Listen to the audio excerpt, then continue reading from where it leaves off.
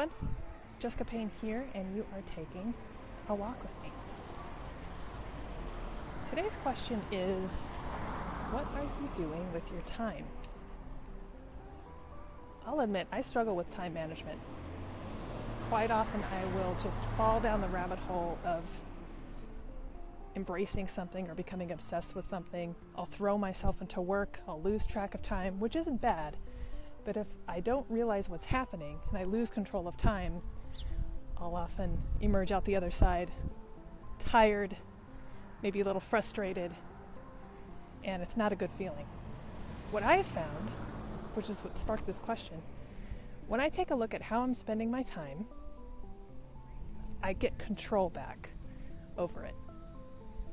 And my mood immediately shifts, my productivity shifts, and I go from a place of feeling frustrated, maybe even burnt out, very quickly to a place of control, even a relaxed state.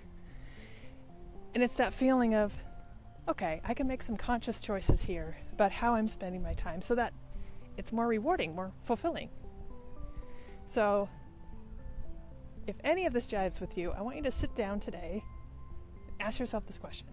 How are you spending your time? Are there moments during your day or your week where you might be trying too many things at once?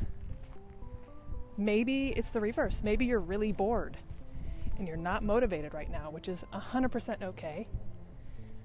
What are you doing during that time? And is there a way that you can take back your control over it so that it's more rewarding? Maybe it's something simple as taking a walk, trying something new, giving yourself an excuse to explore something, maybe to get yourself out of that boredom. For those of you like me who maybe need a little bit more free time, one of my favorite mantras I repeat to myself is to feel time, not fill it. We have this culture of, everyone is all about productivity, and we're really eager to fill any free time we have. So maybe you have too much on your plate. How are you spending your time? Whatever that means to you, that's today's question. Jot it down, jot the first thing that comes to mind. Maybe go through your day, write it down, write how much time you're spending doing things. Maybe identify some patterns. Maybe there are a few things that aren't really serving you. You can let go. Maybe there are things you can delegate.